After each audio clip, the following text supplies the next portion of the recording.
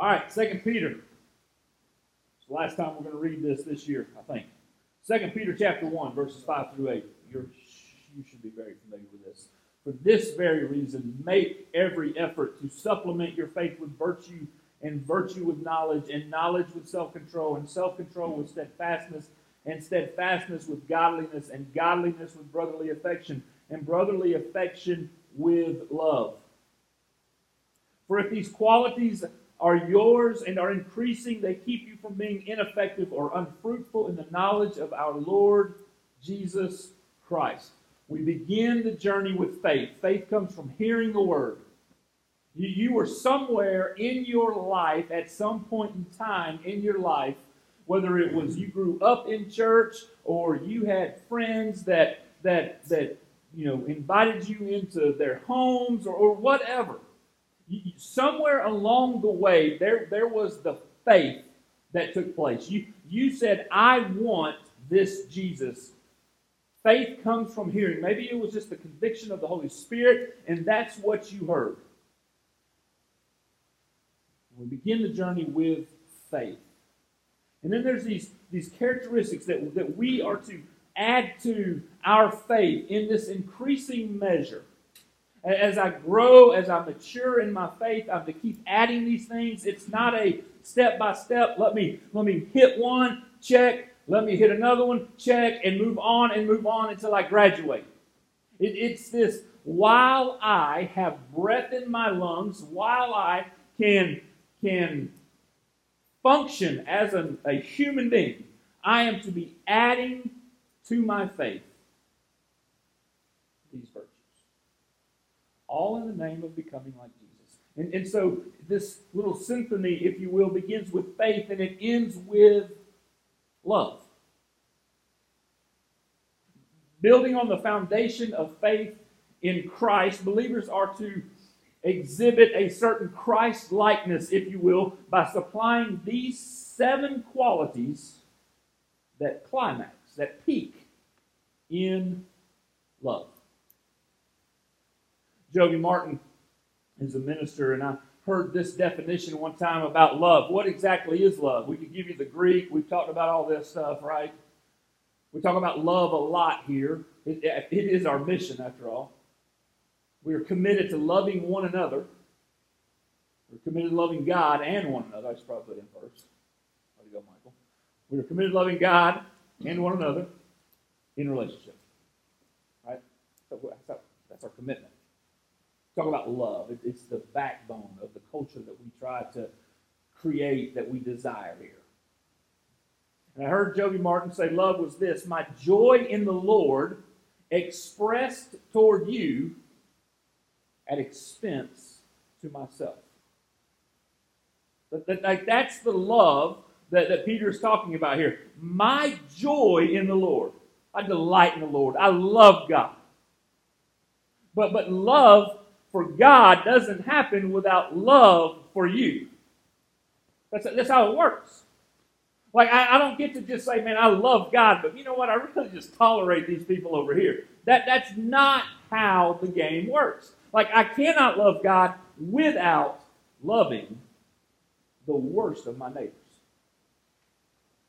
My joy in the Lord expressed toward you at great expense to myself. Like, that's like, oh, let me hear that definition and sign me up. I want to be part of it. But that's what Peter is talking about. He's talking about this sacrificial love that only happens when I am willing to die to self. My very life as a follower of Jesus really and truly is more about you than it is me. That's the approach that we're to take. In John chapter 13, Jesus is doing a lot of talking.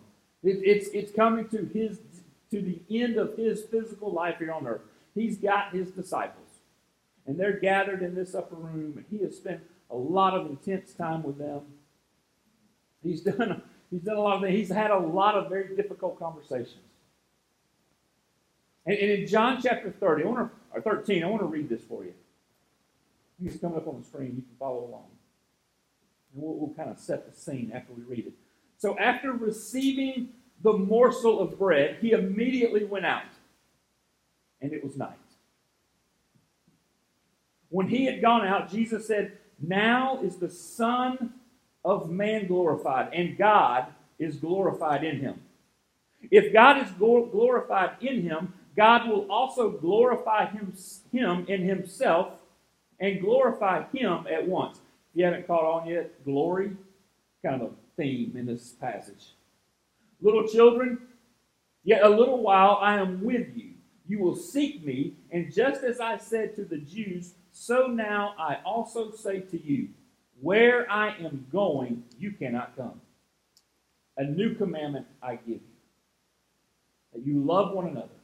Just as I have loved you, you also are to love one another. By this all people will know that you are my disciples, if you have love for one another." Simon Peter, the spokesperson, said to him, "Lord, where are you going?"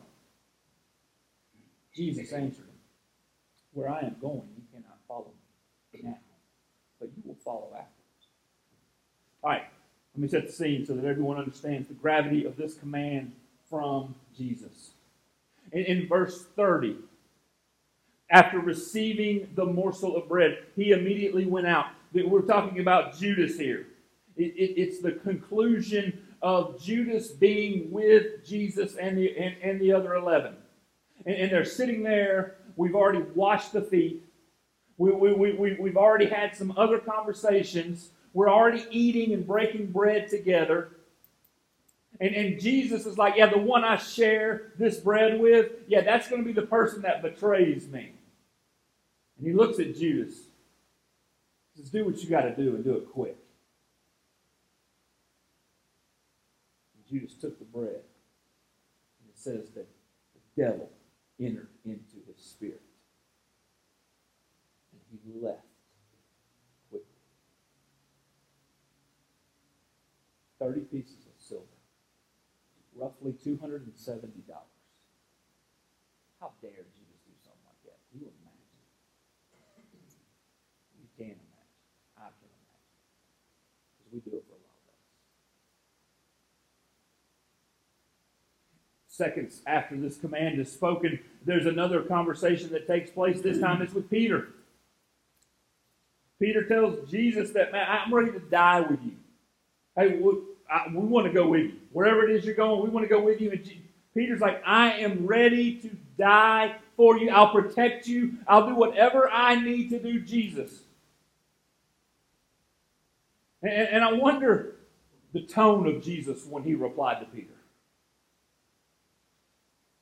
He crushes his little spirit with some truth. Not only are you not going to die for me tonight, you're going to deny that you even know me. I mean, can you imagine sitting there? You're Peter. You've walked on water. You went up the mountainside and you got to see Jesus change into some, supernatural light. Like you're Peter. You're like on the inside group here. You're the one that has asked all the questions. I'm ready to die. Not only are you not going to die, you're going to deny that you even know me. Oh, not just once, Peter. Not just one time. 3 times. 3 times before the rooster crows in the morning, you are going to deny that you even know me. And I want you to think about this. Like I talked this conversation out yesterday. We had some people over to the house yesterday, and I was sitting outside. I had some meat smoking, and so I was sitting by my smoker, and I'm sure my family, if they saw me on the Ring camera, would be like, "Hey, what's Dad doing out there?" I'm having this conversation to myself. Jesus and Judas, and then Jesus speaking, and then Jesus and Peter, and it's like, man, 2.5 minutes. Okay, the whole thing from Judas to the new command to Peter. 2.5 minutes.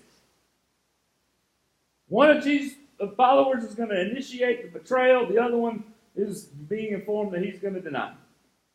And tucked in the middle of this sequence are these words. A new commandment I give to you, that you love one another, just as I have loved you. You are also to love one another. And I got to thinking about that. You know, Jesus talks about love a lot. You know, I mean, we already know the love thing. Like, right? Love God first. That's the most important commandment. And the second is like it. Love my neighbor as I do myself.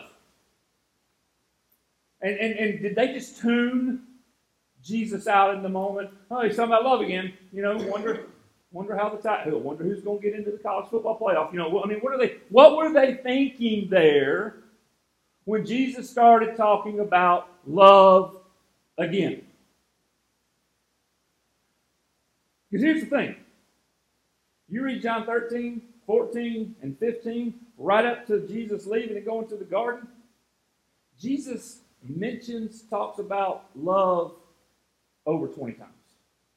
I counted that too. And in 3 chapters, love is mentioned over 20 times. And so Jesus is making this emphasis on love. And twice in these 3 chapters, he says this: love one another just as I have loved you. Not as you love yourself are you to love one another. Because we love ourselves, but we also are very harsh on ourselves, and some people really struggle to love themselves. And we demonstrate that same love that I fail to love myself, we demonstrate that with other people. And so now this new commandment is, take you off the board. Love each other as I have loved you. He says this twice to them. So how did Jesus love me? I mean, that's what we have to figure out this morning. Love one another just as I have loved you. So how did Jesus love me? Well, I started thinking about this week.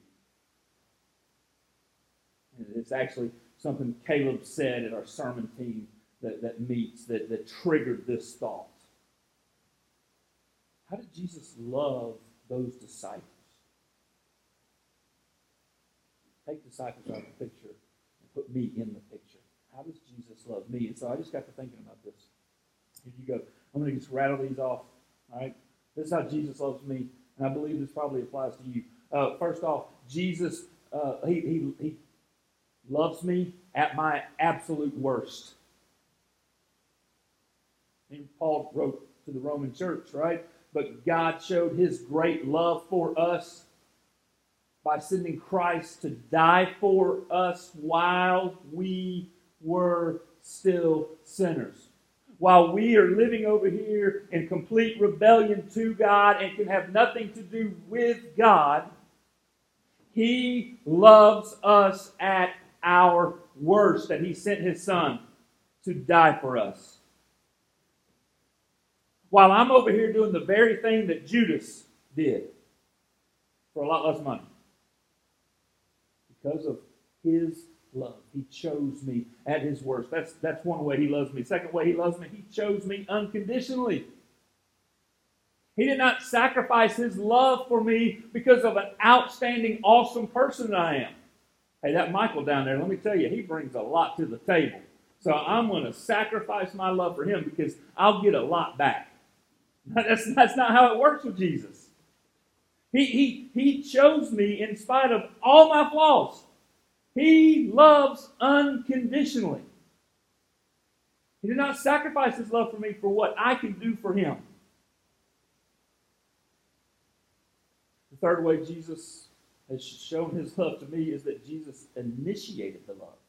I got thinking about this. His love is always first. It's not like I get to sneak up on him and say, man, I love you. He's already loving me. Now, being creator of the world gives him an edge on this one. All right, we give him that. But the fact that I have life, the fact that there's breath in my lungs, the fact that I woke up this morning is an example of his love for me, and he loved me first. The fourth way is the love of Jesus never gives up. Never gives up. Maybe it's not all, hugs and kisses and rainbows and butterflies. Maybe it's not all warm, snuggly feelings. So sometimes that love is harsh. Sometimes that love is truth that needs to be said. Sometimes that love steps on some toes and there's great conviction that comes with it. But His love never gives up. There's no amount of wrong, there's no amount of wrongdoing, of me turning my back on Jesus, where love is not there.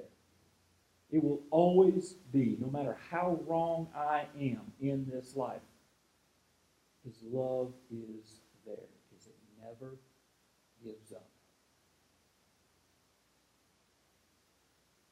And then His love speaks life into me. He's like, Michael, I want to invite you into a relationship with me. And you want to know what? You want to know who's going to benefit it, Michael? You are. You are going to be the one who benefits from this relationship. I gain nothing out of you being a follower of mine, you being in a relationship with me. My love is going to speak life into your life. Because when I live my life the way that Jesus would live my life, if He were me, that's going to give me the true life.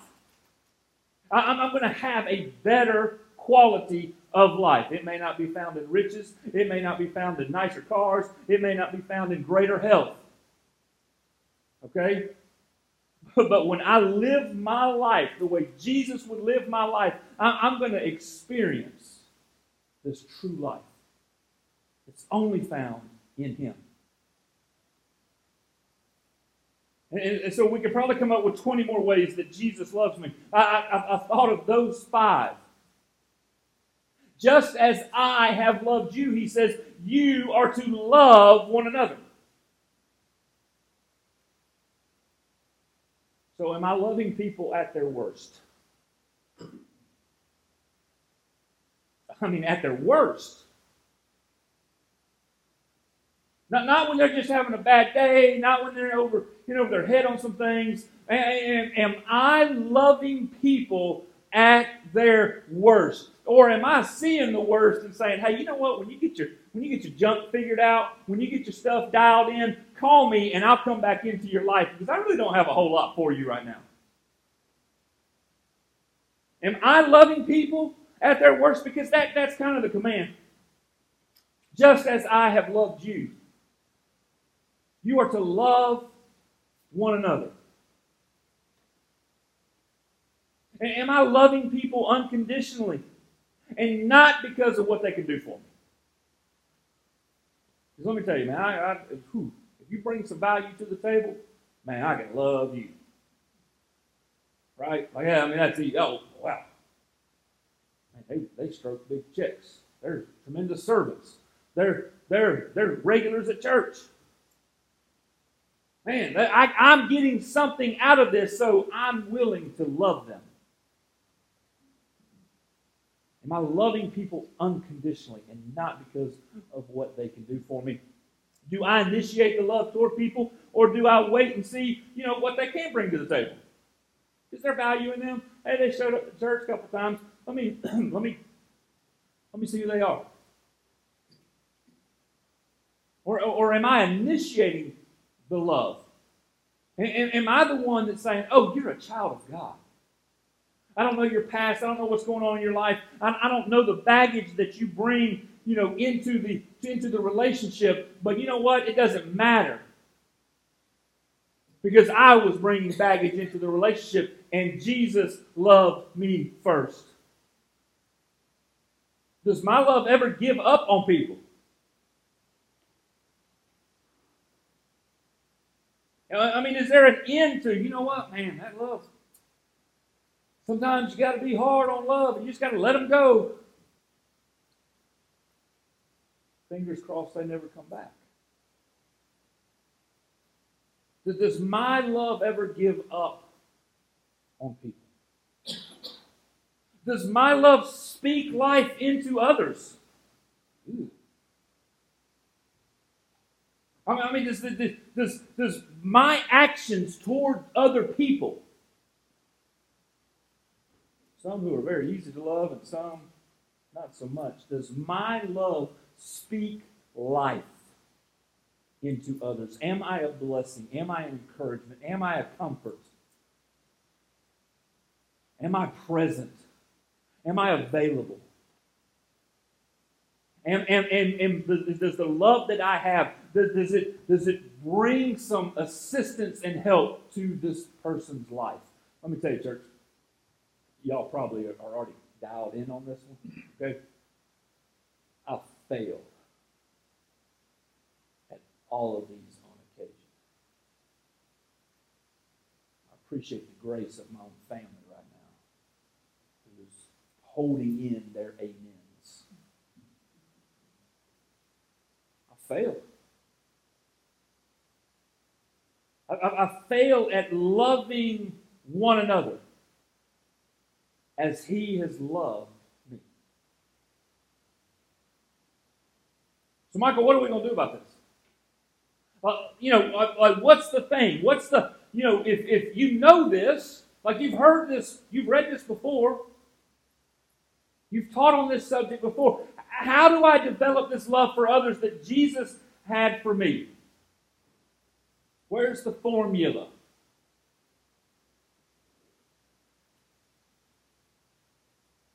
Well, thank you, Jesus.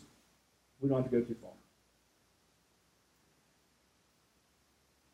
A few minutes later in the same conversation, actually. It's recorded in John chapter 15. This is what Jesus says, and let me tell you, he's not giving the boys any chance to talk right now. It's just straight red letters. Okay, it's Jesus. I am the true grapevine, and my Father is the gardener. He cuts off every branch of mine that doesn't produce fruit, and He prunes the branches that do bear fruit, so they will produce even more. You have already been pruned and purified by the message I have given you. Remain in me, and I will remain in you. For a branch cannot produce fruit if it is severed from the vine, and you cannot be fruitful unless you remain in me. Yes, I am the vine, you are the branches. Those who remain in me and I in them will produce much fruit. For apart from me, you can do nothing. Anyone who does not remain in me is thrown away like a useless branch and withers. Such branches are gathered into a pile to be burned. But if you remain in my words, remain in you, you may ask for anything you want and it will be granted. When you produce much fruit, you are my true disciples. This brings great glory to my Father. Verse 9, I have loved you even as the Father has loved me. Remain in my love. And when you obey my commandments, you remain in my love, just as I obey my Father's commandments and remain in His love. I have told you these things so that you will be filled with my joy. Yes, your joy will overflow. This is my commandment. Love each other in the same way that I have loved you. There is no greater love than to lay down one's life for one's friends. You are my friends if you do what I command. So I'm talking about love a lot.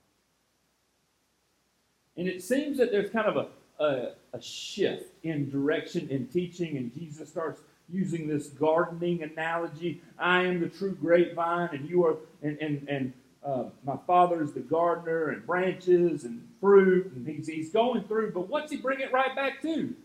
Love.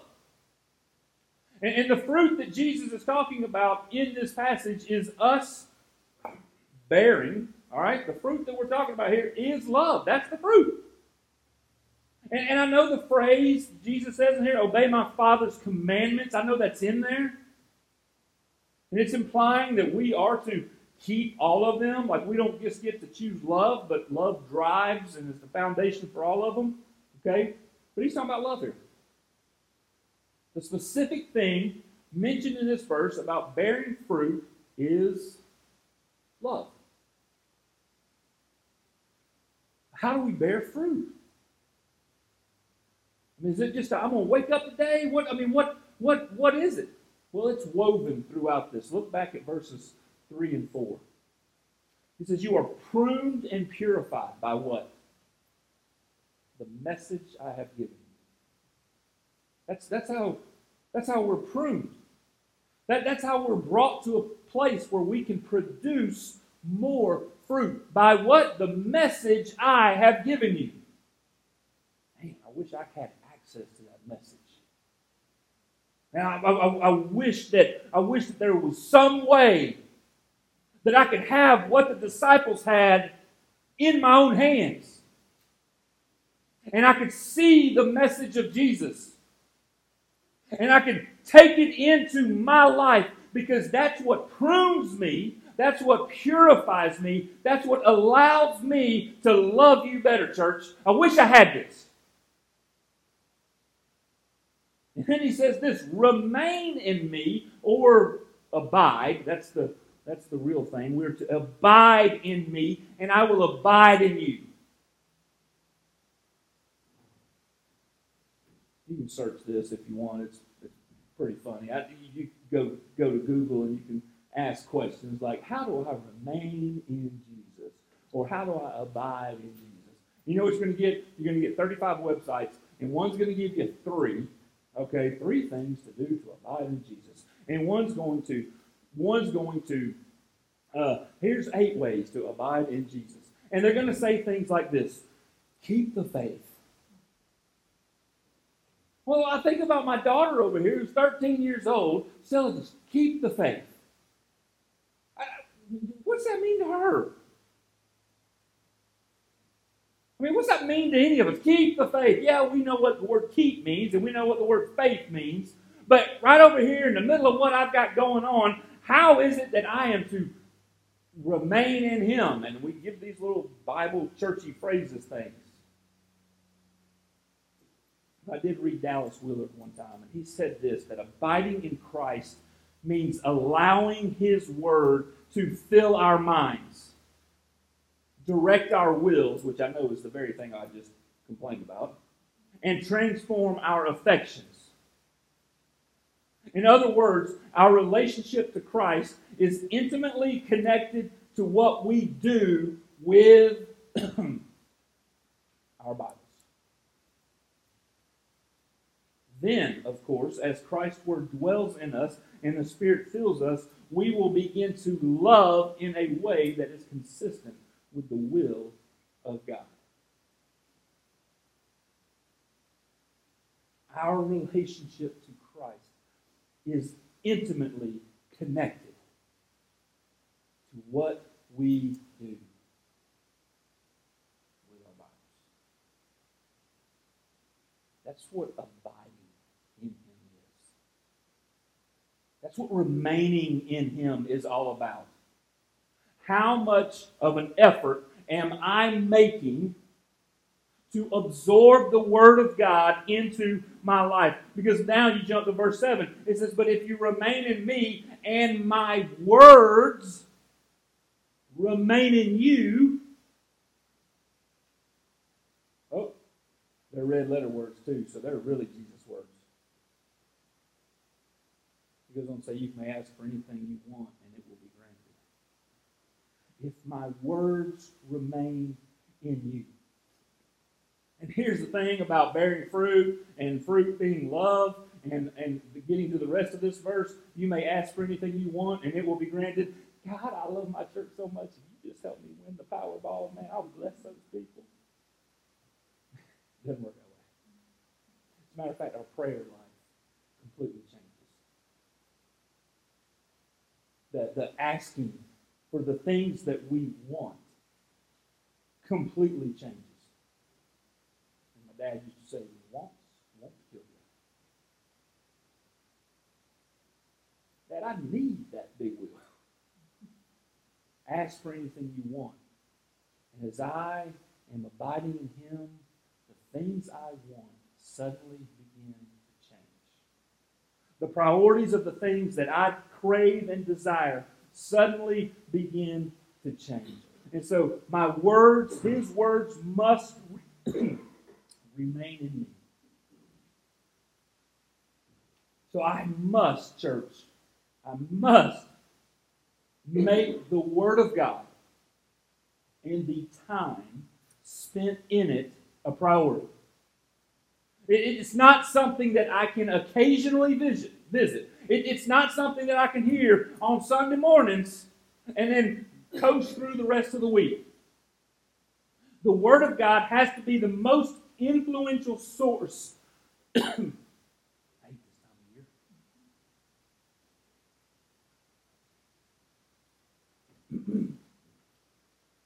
of year. The Word of God has to be the most influential source of knowledge in our lives. If we're going to love one another as He has loved us, the Word of God has to be the most influential source of knowledge. How's that sit with you? Well, man, I watched like 45 minutes of some TikTok videos this week, and 12 of them did, have a Bible verse attached to it, so that counts for something,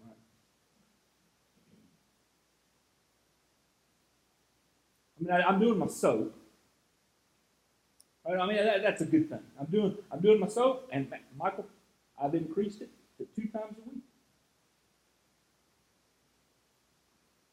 week. Let this rest with you, okay? If I'm going to bear fruit,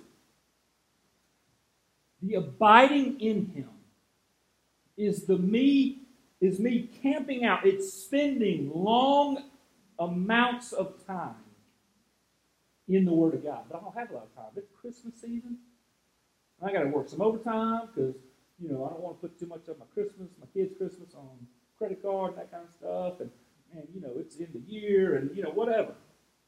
Trying to get those hours in. I've got, basketball, this, that. Time is time.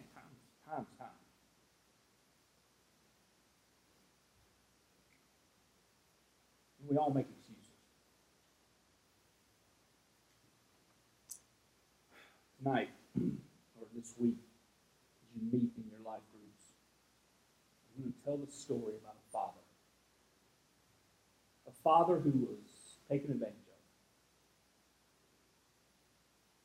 But he demonstrated the love of Jesus to his returning son. It's got me thinking, what's the best way to wrap my mind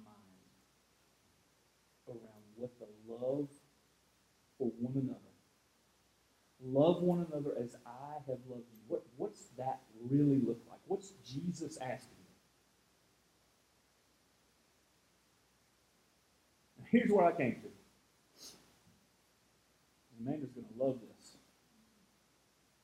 That in at least healthy situations, the love a parent has for his or her children is one of the best examples. After all, that's what God did, right? There's this family dynamic of father-son, and that remained all the way through Jesus' life here on earth, and it still remains to this day. That I am to love people. I am to love one another as I do my own children. Now, I know that God came down and He said, you know what? I love y'all so much. I'm going to give my son as a sacrifice for your sins. Hold tight. Love y'all. And there are certain times that I would love to wring their little necks. Not 100% sure there's any sacrifices of my children for y'all. That I'll sacrifice for you before I sacrifice them. But then I got to think about this. So what if we don't sacrifice our kids for other people, but what if we sacrifice for other people the same way we do for our children? I love them at their worst. My parents loved me at my worst. I love them unconditionally. When they clean the room, when they don't clean the room. When they are told to clean the bathroom and they do a poor job of cleaning the bathroom. That never happens, but that's just an example, right? I love them unconditionally. My love for them came first. I mean, y'all know it as parents, right? When you're sitting there holding that little bundle of flesh, that little thing doesn't love you. It's crying and wants to be fed. But you have a tremendous amount of love for that little thing that keeps you up all night long. My love for them came first. My love for them will not give up. Some of y'all are like, just wait, they'll test it. I get it. My love for them speaks life into them, even if they don't listen. The sacrifice I make for them is the same sacrifice that I should make for you. A new command I give. Love one another just as I have loved you. 1 John chapter 4, you can go ahead and take your communion packets out. There's a lot of love in John's letter. A lot of love there.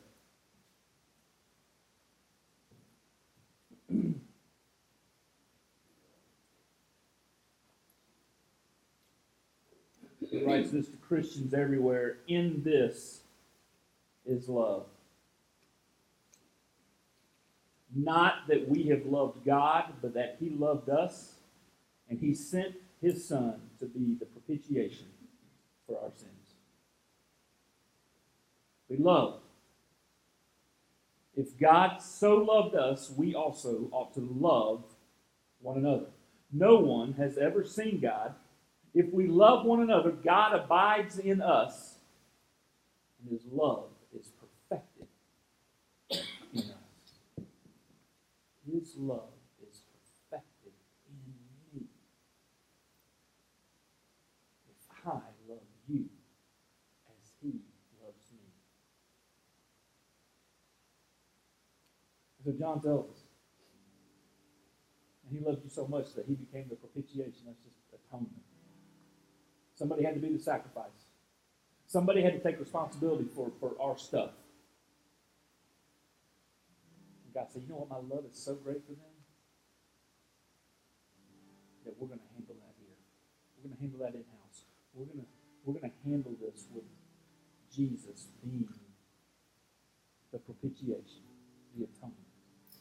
I'm going to take on their debt. So as we think about that very thought, Jesus looking at us and saying, I'm taking on the responsibility. Know that the responsibility that He's taking on is our sin debt, and our sin debt is 100% how we treat and view one another. Yeah, some of them don't impact other people directly. Of course, they all impact God. But our sin impacts the relationships that God has given to us. He said, love these people as I have loved you. So as we go into a time of communion this morning, let's reflect on that. Jesus took the bread and He broke it and He gave it to His disciples and He said, take and eat. And then He took the cup. He said, this wine represents the blood of my body that washes away your sins. Take it.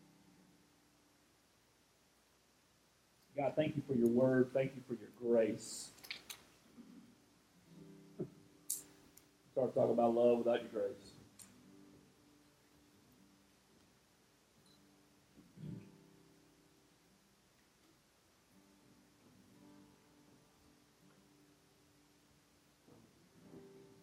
God, we literally sit in this moment with a wafer and a cup of juice. And we get to experience the memory of your love. It happened 2,000 years ago in a brutal, unimaginable way to us. But yet, it's still an example to this day as we reflect and remember on your love. God, may we love one another as you have loved us. And God, it's just not going to happen. I'm not just going to wake up each day and say, I'm going to do it.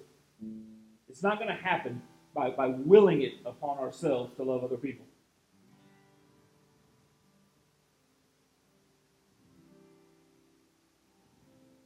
May we spend this time abiding in you so that your word that we read, that the Holy Spirit that fills us, God,